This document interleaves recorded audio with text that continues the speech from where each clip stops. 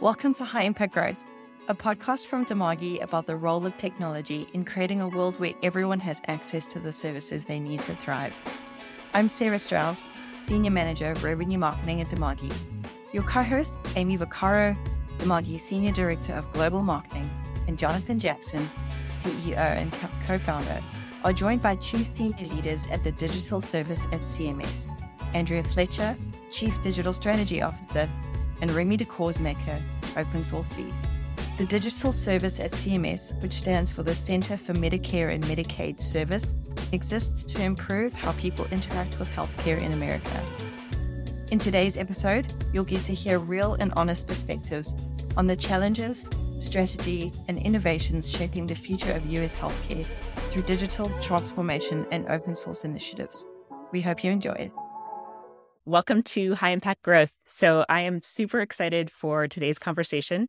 We are joined by Andrea Fletcher and Remy DeCausemaker, as well as my co-host, Jonathan Jackson. Hey, everyone. Hi. Hey, how's it going? Good. So today we are talking about the role of digital technology in the context of the U.S. government, and in particular, Medicare and Medicaid. But first, let's do a couple of intros. So start with you, Andrea. Andrea, you are the Chief Digital Strategy Officer and Director of the Digital Service at Centers for Medicare and Medicaid Services. Correct me if I'm wrong on that. It's a mouthful. It's a big title. It sounds like a really big job. And I know you have a history of having worked at Damagi, which is how we found you. Tell us, how did you get into this work and what do you do? Yeah. So after graduate school, I landed at Damagi in what was back then a fellowship. I did a master's in public health and I was kind of looking for something mostly in sub-Saharan Africa. And so that's where I ended up. So I helped kind of stand up the Cape Town office and did a lot of early work around building apps with frontline healthcare workers in sub-Saharan Africa. I remember building like CommCare apps on Java phone. Back in the day, that's how old I am. It's how I think about it. But really, learned a ton during that time on how to design with users, how to just figure out what the actual problem is in really digitizing a process and build, really great technology solutions. So I think I spent 4 or 5 years at Damagi, and then I moved over to another firm called Cooper Smith, still in the international development space, really working with governments more on the policy side of things and like national level strategic planning for technology. So what does it look like and what does it take to roll out, demographic health information system 2 or DHIS2 to multiple districts or states and subnational levels?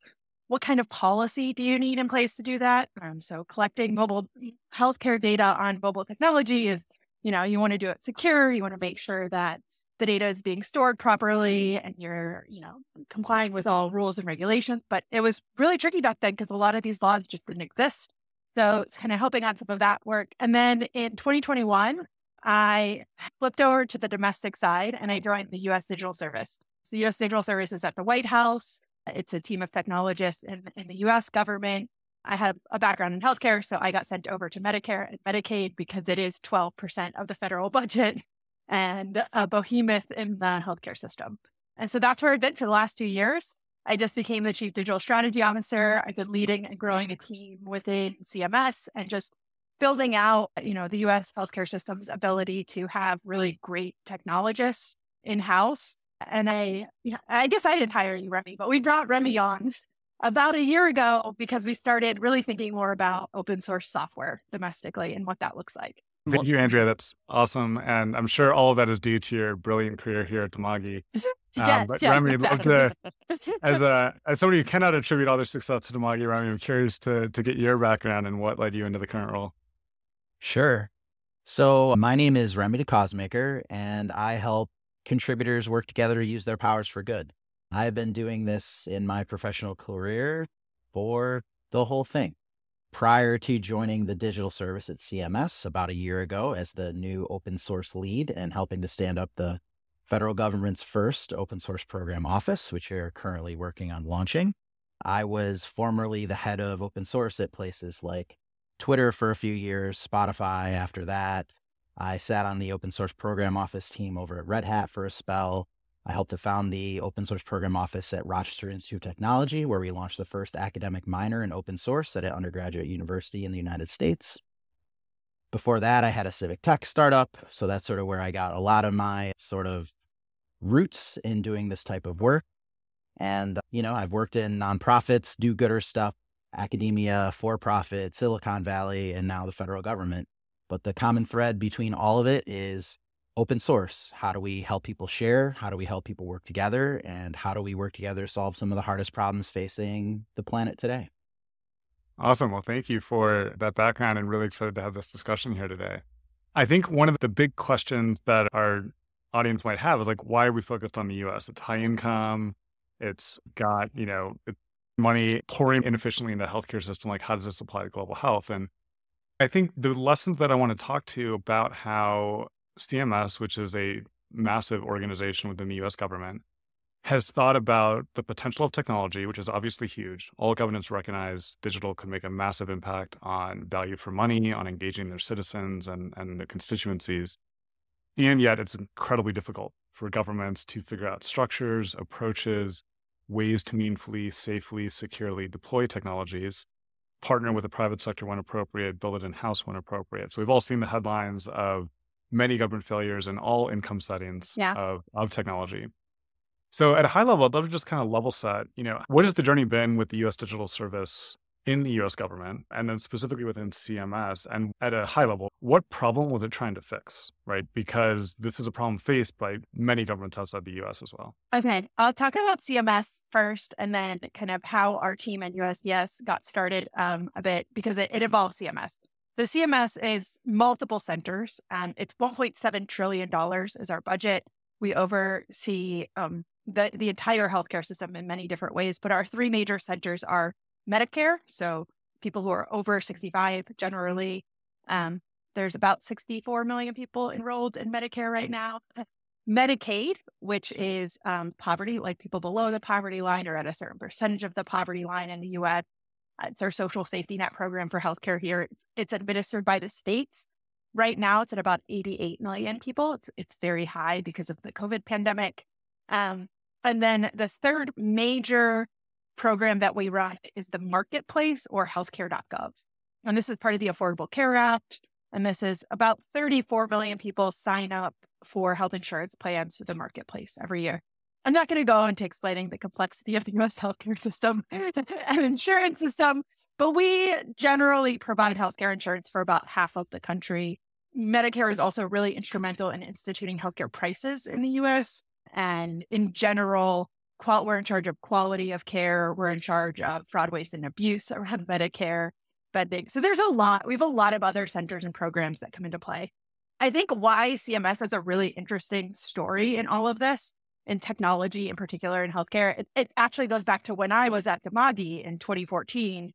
Barack Obama and the Affordable Care Act passes, and they have to set up a website, healthcare.gov, and they're thinking millions of people are going to apply on day one, and 6 people made it through the website, or somewhere around there. Very few people on day one were able to sign up for insurance.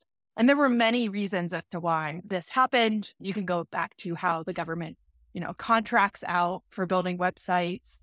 You can go back to the technical talent that was available, the fact that the timelines were maybe a little bit ridiculous. I do remember this vividly. Yeah. It was a huge news story. It was all over the news. And maybe doing a big bang launch of a website where like the president is talking about it is not the greatest idea either. So, the launch effort was rocky. I think it's pretty well acknowledged that the launch did not go as smoothly as it could have. And at that time, there were other people within the federal government who were kind of thinking about in-house technologists and how we build technology in the federal government and how we deploy websites, and kind of starting to look at, like Todd Park was in the administration at that time. Jen Polka, who just wrote a book about all of that, Recoding America, really thinking about how do we do better technology? Like, how do we build better technology? And so out of that springs the U.S. Digital Service. USDS has kind of always had a team at CMS. We've worked on several really large projects, in particular the Quality Payment Program, and then Blue Button 2.0, which is a really interesting endeavor that I'll let Remy talk a little bit more about because he's more familiar with it. which is actually how our team really got started in the open source space, like trying to see how do we not just build better technology within the US government, but between the government and the healthcare system at large. How are we working together? Because what we often see is that we pass a law or a policy, and then everyone in the healthcare sector in the US, which is about a sixth of the economy, it's a lot. This is a very large space. They unscramble to comply with our laws or our policy. And often that creates new technology that we shouldn't have created, or it creates problems with our systems because, we have some new policy that everyone has to comply with. So Remy, I don't know, do you want to chat a little bit more about like Blue Button 2.0 and some of the projects that you've seen at CMS that have been really interesting to you? Sure. So if you go to developer.cms.gov, you can see a variety of the open APIs and projects and design systems and clients that all sort of serve developers and end users and third parties who want to have access. And Blue Button is one of those APIs. It is a standards-based API that delivers Medicare Part A, B, and D data on over 60 million people with Medicare. It is something that was launched by, I believe, USDS back in the day and has since sort of gone through a few iterations where the first iteration was sort of like, let's just get the data to you in a human readable format. It was mostly PDFs, and is now delivering, more of a developer experience where you actually get the results in machine readable formats and you can do things with them and create apps, and third-party developers can use them for a variety of things. I believe that things like the Apple Health app, if you will, can access some of that data. A lot of these CMS APIs are being used now as sort of the pipeline for getting data in and out of our systems. And Blue Button is maybe one of the most famous or popular ones. We sometimes say that it's potentially, the most widely used FHIR API in the federal government, citation needed, but is a good example of the scope and impact of where open development can really make a difference. That's great. And for those listening, a FHIR API is not a way to start a fire. It's FHIR, which is a popular health data interchange. And around that, Remy, and the work that we've done to unlock data that the government has on behalf of its citizens. And Andrea, something you mentioned around the gap between technology implementation and the policy or strategy that was set. So our view right now in many markets, the US, where we operate globally, there's great policy happening. There's really good strategy, the potential of technology, the need to be more provider-centric, more patient-centric, just all these great ideas. And then when the rubber meets the road, it is really hard to pull off these projects, not necessarily like software developer hard, like you could write the code, but like just the logistics. How are we getting data from this legal organization over to the government or back? Or how is the citizen accessing their records in order to go do the next step? And so, Remy, the success of Blue Button, as you're talking about, looking at some of the other projects on the website you mentioned, these are great. But I imagine there was a lot of wrangling behind the scenes that caused these things to be possible. And Andrea, I know that's a big part of your role now. So talk to us about how do we do this? So we've got the vision, we've got the policy, we know the potential of open source, we know the potential of technology, but like we're a government that's not used to doing this or that actively gets in our own way due to procurement rules or contracting, et cetera. Like, how have we gone about trying to solve this within the US government, and what's worked and what do we still need to crack? Yeah, that's a really interesting question. I think one thing that our team is kind of demonstrating is that what you need capacity, you need people who understand the technology, and you need what we call bureaucracy hackers or bureaucracy navigators. Product lawyers are some of my favorite people to hire because they'll look through the government rules and regulations and say, okay, actually, this is the thing that we need to follow, and we could go change this thing, or here's where we have wiggle room, right? And the other thing that we have found that has been really helpful is putting technologists in the room when we're writing the policy. Because I'll give you an example. CMS will write a policy that says machine readable format, right? So like we want everyone to submit this in a machine readable format.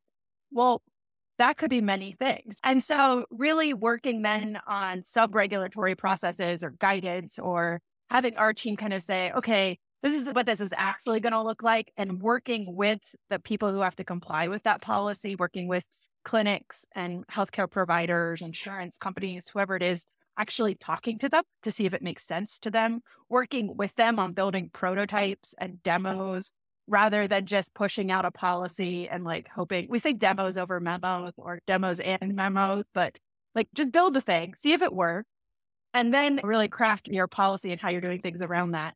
And that's been, I think, one of the biggest things that I've seen is just like the value of a demo or a pilot.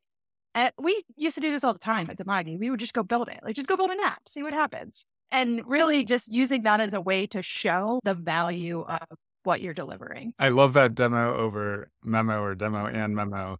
And Remy, I'm curious if this resonates. One of the big challenges I think federal and state have in the US and elsewhere is like, you're often faced with the decision by a technology company like Demagi or internal staff and whatnot saying, I think we could do this big, amazing outcome if you protect my time, let me drop my day job, let me go do this really hard thing. And you're asking stakeholders to make some very risky decisions. Whereas if you can come in and be like, look at this demo, like you should have confidence I can take this demo and then go do these things I said with a lot lower risk than, launching a website that falls over on day one. And so I think one of the challenges is how do we create that space for talented people, both on the policy side and the program side and on the engineering side, to be given the room to run, to say, give me 6 months to bake this so I can come back to you and I'll have de-risked half of the challenge here in making this decision. Because when you're faced with, should we go build a national scale community health system or should we go, build a national provider directory? That's a big risk on both. Can you even pull off the initial thing? And then like all the downstream benefits you think are going to happen in the ecosystem may or may not come to fruition. So how do you think about the ways to appropriate? And then obviously you can't be like, I need 2 years to go think. Like that's not going to work either. So yeah, I need 2 years and $500 billion is what it seems to be around here. Exactly. Yeah. So like, how do you create that space for your team, for your staff, for members of CMS or within the digital service and find that right balance of like, yes, let's go build this demo. Let's bake it part of the way there. Then obviously this needs like appropriate prioritization discussions. But I find that so hard because there's so little time and headspace people who really deeply understand these problems can dedicate to working with the technologists to be like, hey, can we like be confident this will work? And then I can go take it to my boss and be like, yeah, like I'm pretty sure this thing is possible. Yeah. I mean, the first challenge that, at least in the federal context, is authority to operate. A lot of folks really want to know sort of like, are we allowed to do this? And the answer is yes. There have been a variety of executive orders and policies that have hit the books over the last 20 years. One that comes to mind immediately is, M1616, which is executive order on the agency open government plans that came out. The White House and the administration came forward and said, let there be open source. And they came out with some pilots that said like 20% of your code should be released openly. Code.gov is a place where we're going to track metadata around these repositories. You have permission, you have authority to do this stuff. So that's a first challenge. And then the second challenge, as you're saying, is like the safety around it. Is this taking away from my other duties, or how are we going to balance a need to share things with a need to get things done? And that is a classic problem in every engineering organization. It's not just the open source ones. It's, building things versus building the communities that build things. The sharpening the saw problem, right? Like, are you going to cut the trees or are you going to sharpen the saw? Like one takes more time and it makes cutting the trees easier. So I think the important thing is sort of demonstrating the value, like has been said, and iterative development and picking and choosing your battles. A lot of times, open source is not just this, everything needs to be open all the time, constantly, right? Like there are definitely areas where for security reasons, for contracting reasons, for privacy reasons, there are certain aspects of every project or organization that should remain private, and understanding that and being intentional about where the risks really are helps you understand where the value really is. Like a lot of organizations need the kind of guidance that comes from an open source program because you help them figure out where the easy stuff is and where the hard stuff is. So you go to the lawyers and you start by listening. That's one of our values in DSAC is you listen first. Find out where the problems are. So what are the things that keep the lawyers up at night? What are the things that keep the engineering stakeholders up at night? What are the things that keep the business stakeholders up at night? and you come up with a holistic strategy that sort of threads that needle and says like, okay, you're concerned that, PHI and PHI or PII are like, we can never leak. Great. Okay. Anything that deals with that over here. But over here is the front end, and everybody gets access to the front end. It's a copy of the code goes into the browser for every single person who visits. Maybe instead of doing full review for every single thing that comes through, we can just say, if it's got PII, put it into the hard bucket. And if it's front end, put it in the easy bucket, because that's code that everyone's going to have anyway. And once you start compartmentalizing the risk and being intentional about the strategy, you can start to show people and say, hey, look, by releasing the US web design system, everybody gets the same official government look and feel. It gets a baseline 508 compliance, and we can ship things a lot faster. And you don't have to have contractors working on reinventing the wheel. You don't have to worry about websites looking and feeling different or operating differently. We can move faster and integrate across lots of units. And that kind of value demonstration builds more trust. You can work in the open more, and you can sort of build on that momentum. So that's sort of a three-pronged approach. You got to have the policy, you got to decide where the risks are by listening, and then you got to demonstrate value so that people can have buy-in and it grows. Yeah. When you asked that, John, I was thinking a lot about how our team operates running discovery sprints. So somebody will come to us with a problem like, hey, this system over here is really important to this thing that we're trying to do. Can you take a look at it? Or, can you build this thing for us? And we put a multidisciplinary team on it. Usually it's 3 people. So a designer, a product manager, and an engineer. And we basically say, here's your problem statement, like come back in a couple of weeks with some options, right? And they spend a lot of time. Most of that time is spent building trust and getting to know the people who are the subject matter experts who've been working on this thing for 20 years, because they know where the real problems are. And so really kind of taking a different approach to how you're solving your technology problems, because 90% of the time we do these and the problem is not technical at all, right? It's a process problem. It's a people problem. It has nothing to do, like the technology is a very simple fix or a simple solution. And really what we have to do is get the stakeholders aligned to make the fix that they need to make. But nobody has taken the time or effort to do that. Maybe sometimes the stakeholders are a little challenging, or, there's all kinds of fun reasons why that doesn't happen. But really, Remy can attest to this. We've had projects where the biggest thing that we've done is get the right people in the room talking once a week. And just getting them in the same room ends up moving the problem forward, by a decade, because they just haven't been talking to each other. That's such an interesting process, Andrea. And I love that, like the discovery sprint idea with these 3 people that kind of go off and then come back and build trust with the people. And I think that's a theme we come to a lot on this podcast around how technology is one piece of the puzzle, but the people and the processes are also really essential and sometimes way harder. So I'm curious, stepping back a little bit, you've spoken to a number of projects and initiatives within the digital service, within CMS. But I want to hear a bit more, like at the highest level, what is your North Star? Like, what are you headed towards? And maybe within that, are there a few examples you want to give us of maybe discovery sprints that have turned into something, or some successes that you want to speak to? Oh man, what is our North Star? Like healthcare that is easy for people to navigate and equitable. I think the US healthcare system right now in particular is very tricky for people to be able to find what they need and understand what's happening. So we've worked on everything from medical billing. So we've launched a new website called cms.gov/medical bill rights. So people understand when they get a medical bill, what their rights are to negotiate or to get help. And then we've done a lot of work around behavioral health as well. We worked with SAMHSA, the Substance Abuse and Mental Health Services Administration, on a website called findsupport.gov. Again, on how do we help people navigate all of the different options that are out there and find the care that they need. So we've taken a really kind of public and individual perspective on, I'm a person in the US who needs help. How do I get it? Where am I going? What are my options online? Is it available in Spanish or other languages? Is it accessible if I'm using a screen reader? Is that form in a PDF? Because it most likely is. How am I getting these services online? So really a service delivery and service design kind of perspective, or customer experience perspective.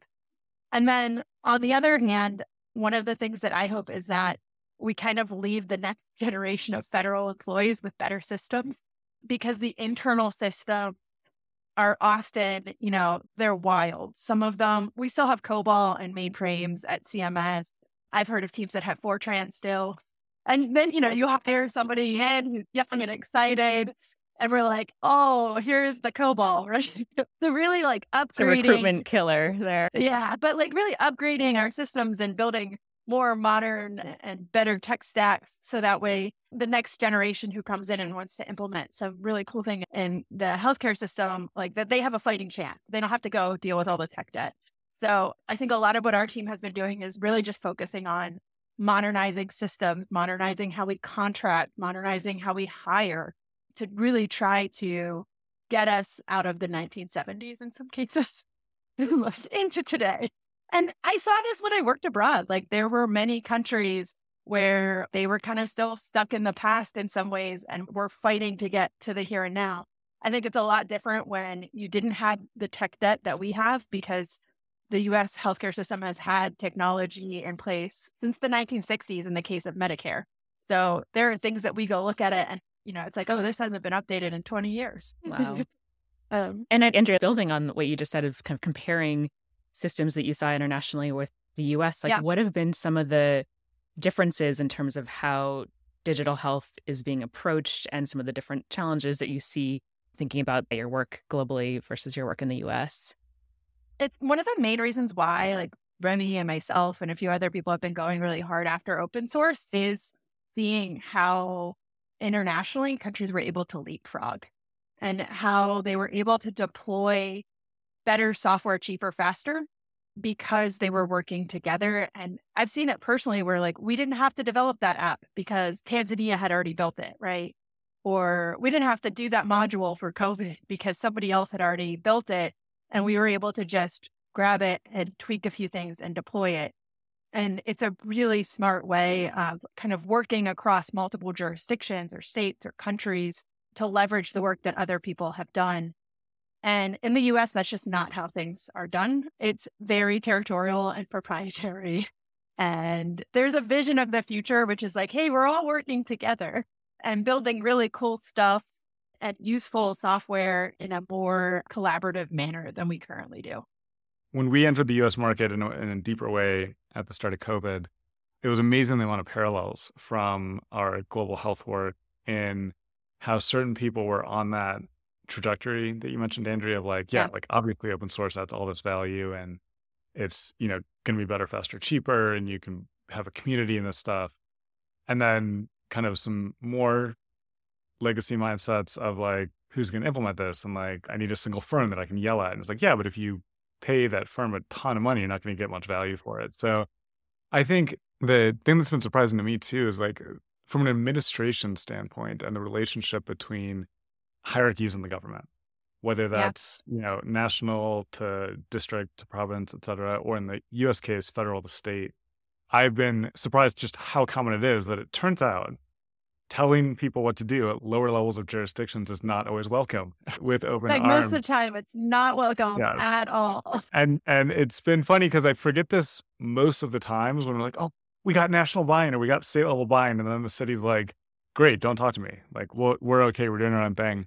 Yeah. And I'm sure, Andrew, from your on the policy and Remy on the open source side, how do you think about, being the federal government, trying to do this big transformation, having such a deep partnership with the states where they do have autonomy on one of the three things you mentioned, not on the other two. And so sometimes you can tell them what to do. Sometimes you're asking them, will they do this? So it's a very complex thing. And that's completely the same in global health, right? You have very complex relationships between local jurisdictions and the state or federal government or province. And this is really hard to make technology work under that incredibly complex ecosystem of constraints. So how do you think about adoption? When are you kind of coming up with a strategy that forces the issue versus kind of lets people opt in to doing it? But just talk us through, because it's such a complicated space to navigate. And software providers in particular, I think a lot of them find it so complicated, they're just I can't operate. This is too hard for me to try to navigate. I want to go work in a more rational, sane market where I have a buyer who has authority and I can sell. I mean, I can speak more to the software development policy side of things. And generally, friction is the enemy, right? Like I'm more of a carrots over sticks kind of person in life in general, but particularly in helping people, you really need to demonstrate the value and have it be a pull instead of a push, where you say, hey, we can't tell you that you should use these open standards, but if you use this open standard, here are these client libraries, here is this community, here are all of these people who are waiting to help you do that implementation.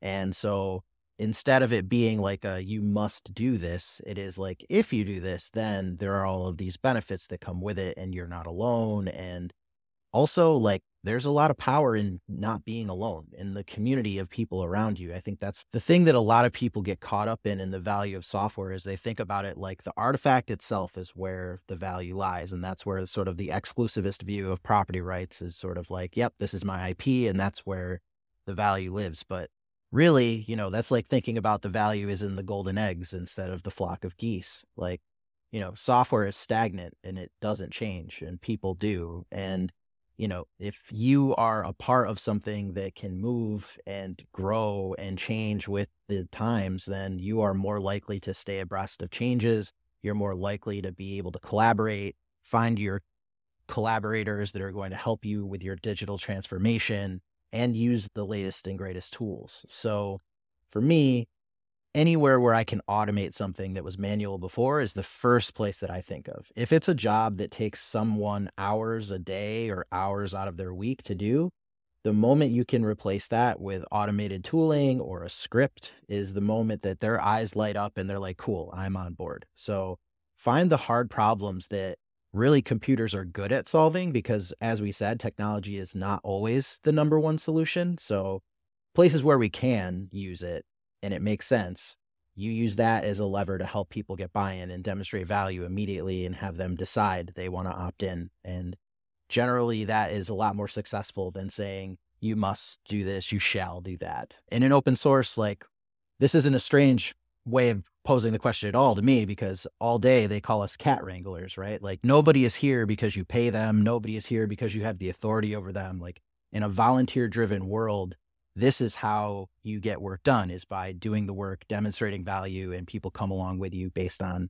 the meritocracy, which can be a loaded term, but as long as you're doing it openly and transparency, equity and inclusion can be a part of that strategy too. So lead by example and provide value and people will follow.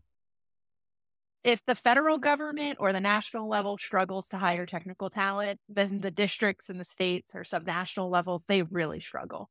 Let's talk about Medicaid for a minute. Like a lot of those states are contracting out the majority of their work because they don't have the ability to hire and retain full technical teams. They can't hire 10 or 20 engineers to work on a project and keep them there. The pay rates are too low. People don't necessarily want to work in state and local government because there are higher paying jobs out there. I've seen this both internationally and domestically where we struggle to maintain technical talent. And so when I think about like how to do this better is building communities and building people, like building the capacity of those teams is because that's the only way that it lasts, right? Is if we get better capacity at the local level to deliver these systems. And if the national level can provide some of that support through reference implementations or changing our compliance in certain ways. A lot of systems in the US are built just to be in compliance with CMS, right? Well, what if we change how often we're auditing them or how we're doing compliance to make it easier for them and incentivize them to use some of these different tools that might be a better option in the long run? And so we're looking into some of those different things. I think there's a lot of potential. It's just not Medicaid. It's the public health systems. It's the state survey agencies who are doing quality assurance, and it's not just in the healthcare system. It's across government. Unemployment insurance in the US gets a lot of press on how do we do this better? How do we do this differently? How do we rethink the model of state and local government to federal, where we're building once and reusing many? And rather than this like, everything is super bespoke. Every system is different and special, but they're all solving pretty much the same problems.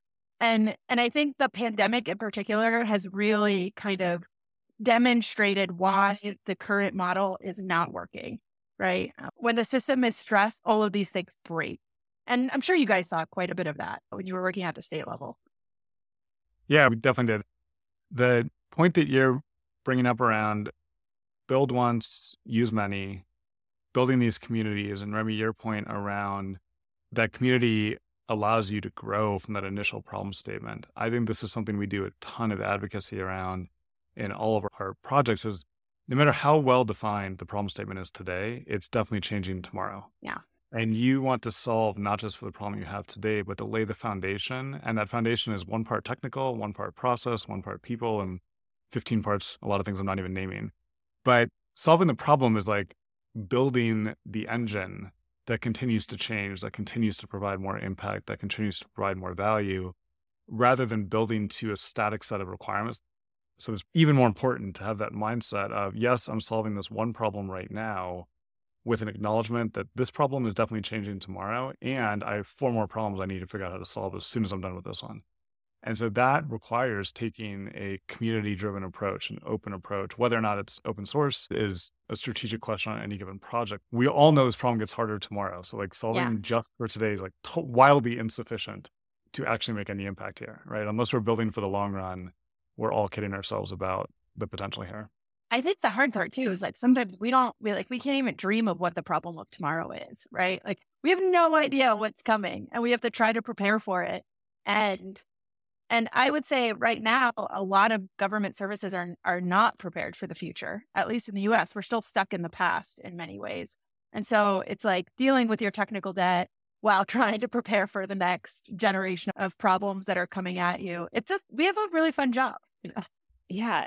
So this is so fascinating, and I'm taking furious notes here. Could you say a little bit more, Andrea, about like what were some of the things that you saw go wrong during COVID? And then I also would love to like dig in more on how you're thinking about that build once, reuse many approach, right? Which I think that's something we also see mirrored globally, right? Where there's just all these standalone applications for one particular use case. And so there's the COVID response, which we could talk about for probably multiple days on like all of the things that went wrong there. A lot of that, it seemed to be, was the flow of information, the flow of data, the flow of public information, having people trust what they're hearing and understand what they're being told to do or how to react, why. Just the flow of information throughout the public healthcare system was a bit of a mess in general. Not just in the US, internationally, I would say a lot of countries didn't get that right for many reasons. And then what's happening now is also interesting, which is, okay, we went into a national public health emergency. And then how do you come out of something like COVID or an Ebola, response or SARS or whatever you're in? Because you have shocked the system and you put in a bunch of things in place that you have to try to undo. And undoing things is almost sometimes harder. I think we're seeing that right now with the public health emergency unwinding in the US, where we're trying to kind of back out of some of these rules that were made and things that were put in place. And it is not smooth at all. In fact, it's a really difficult process. And everyone thinks like, oh, you just end it and everything is over. And that's not the way that it works at all. In fact, we're dealing with, I would say, multiple crises post public health emergency, whether it's workforce or people being uninsured, right, losing healthcare insurance, and lots of challenges just because we've had this like huge shock to the system. So there's the initial response, but then there's also the recovery efforts that I think get really overlooked and are maybe even sometimes a bigger problem to try to solve. And just to jump in really quick, one of the good stories that came out of that challenge that we faced was the Office of Science and Technology Policy out of the White House last year released some guidance to agencies encouraging them that any results of taxpayer-supported research needs to immediately be available to the American public at no cost, and gave a deadline of December 31st, 2025 for agencies to update their policies.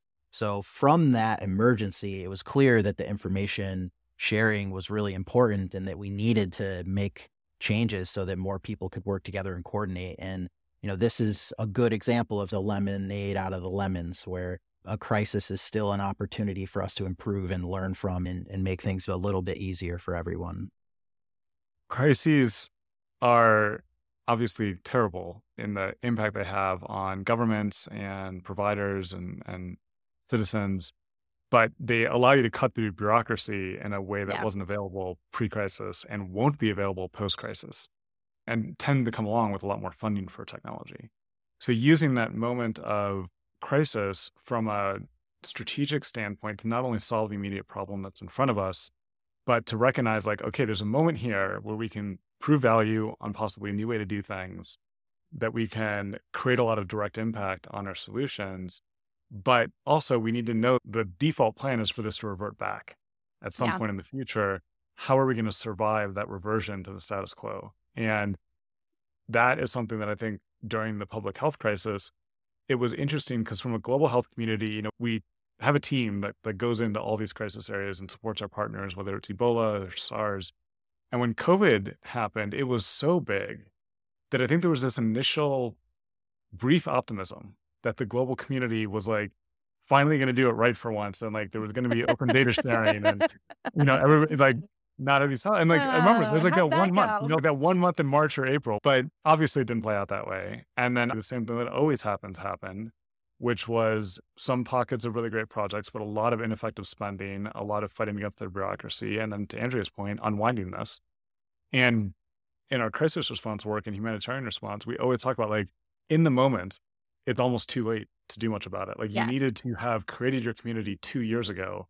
So that when the unknown happened, you were ready, you had the trust, you had the team to go tackle this, because in the moment of crisis, it's often too late to start. And this is why open knowledge, open science are so important for me in this regard, is that you can't put that genie back in the bottle, right? Like once it's out there and that knowledge is free and people can have it, everyone gets to benefit from it. So all along the way, the more that we can share, even if some of our bureaucratic processes or some of our infrastructure, even if things sort of try to roll back, at the very least, some of the products, some of the outputs, some of the inputs, some of the things that go into that engine, we at least know where it came from or where it could go. And that's a key win and a key strategy to helping move things along. When we think about like the OSI model from the transport layer and the data layer and all of that, like the unsaid layers are like the political layer, the financial layer, the legal layer. And, I, as a hacker, believe that we can figure out how to share more of that stuff the same way that we share TCP IP. And that's going to help us to really prevent or break the habit, if you will, of wanting to go back to some of the other inefficient ways of doing work, or some of the ways that are more privately beneficial to certain parties and not publicly beneficial to everyone, especially with some of the biggest problems like a global pandemic. So in our last couple minutes here together, I'm curious to hear from both of you, looking ahead at the future. What are you excited about? What are you worried about? Possibly sprinkle in there, how are you thinking about AI, which obviously is all the rage these days?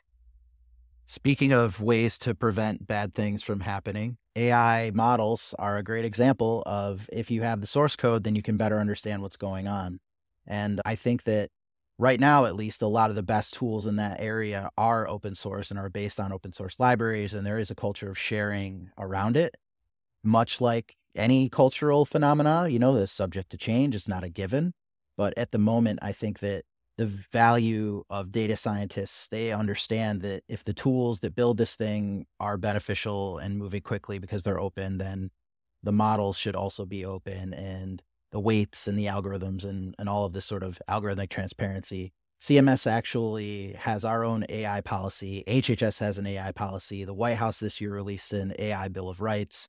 So there's a ton of sort of heat and light around this issue right now. I'm excited about privacy enhancing technology. So there's open source projects like openmind.org, MINED.org, where they're doing like federated data science, where data sharing can happen with homomorphic encryption on both sides, and you don't actually have to share the data. You can actually just encrypt the queries and encrypt the data and do the processing. And It sidesteps a lot of the gremlins, if you will, or monsters under the bed that people have around data sharing. So hopefully that can unlock a lot. And again, all that tech is very much open source as well. So I will stop there and let Andrea get in here in the end. Yeah, I get really excited about the people who are coming into government. And we have some amazing people already here. There's some really stellar talent in the federal government around technology right now. Remy and I have had a lot of success in hiring digital core fellows and coding it forward fellows, like interns and early career technologists who are just, blowing our minds on what they can do. And we're part of a bigger, larger movement of really trying to invest in talent in the government on how we build and buy and use technology. And I think it's a pretty powerful movement that's happening. And it's kind of cool to be a part of it and see it grow. And we're one of the first agency teams for the U.S. Digital Service. It was really us and Veterans Affairs. And now there are agency teams popping up all over the place. NASA has a new one. The Administration for Children and Families is kicking up their team. Defense has always had a digital service team, but there's just a lot of movement in the technology space or civic tech space, which is really cool to see happening. And I will always encourage people to apply to the federal government. We're here. We'd love to have you. And so that's what gets me really excited is all of these really cool people coming into the government to solve big problems. What I get excited about in the future with technology, AI or large language model, we're pretty excited to hire in more data scientists and engineers to be able to build and work on those ourselves, to be able to think through some of these really tricky problems that we have, like modernizing old systems and kind of tackling the data sets that we have with these new tools and models. But to me, in order to do any of that, we have to have staff to do it. So I've been pretty focused on how do I build a team? How do I build multiple teams? How do I take what we're doing and amplify it and work with other parts of the government to make sure that they're also able to get the capacity that they need? So if you're looking for a job, call me. Yes. Great CTA to leave our audience with. Awesome. Well, this has been so fascinating. It's such a rich conversation. So thank you so much, Remy and Andrea, for your time today and your insights. And I appreciate the work you're doing. It sounds really complex and really hard and very important. So thank you. Thanks for having us. Thank you. Yeah, thank you so much for coming on, both of you. It was great to hear. And for our listeners, we'll drop the link to apply to Andrea and Remy's team in the show notes. That's our show. Please rate, review, subscribe, and share this episode if you found it useful. It really helps us grow our impact. And write to us at podcast@demagi.com with any ideas, comments, or feedback. This show is executive produced by Amy Vaccaro, produced and edited by Michael Kelleher and myself, with cover art by Sudanshu Kant.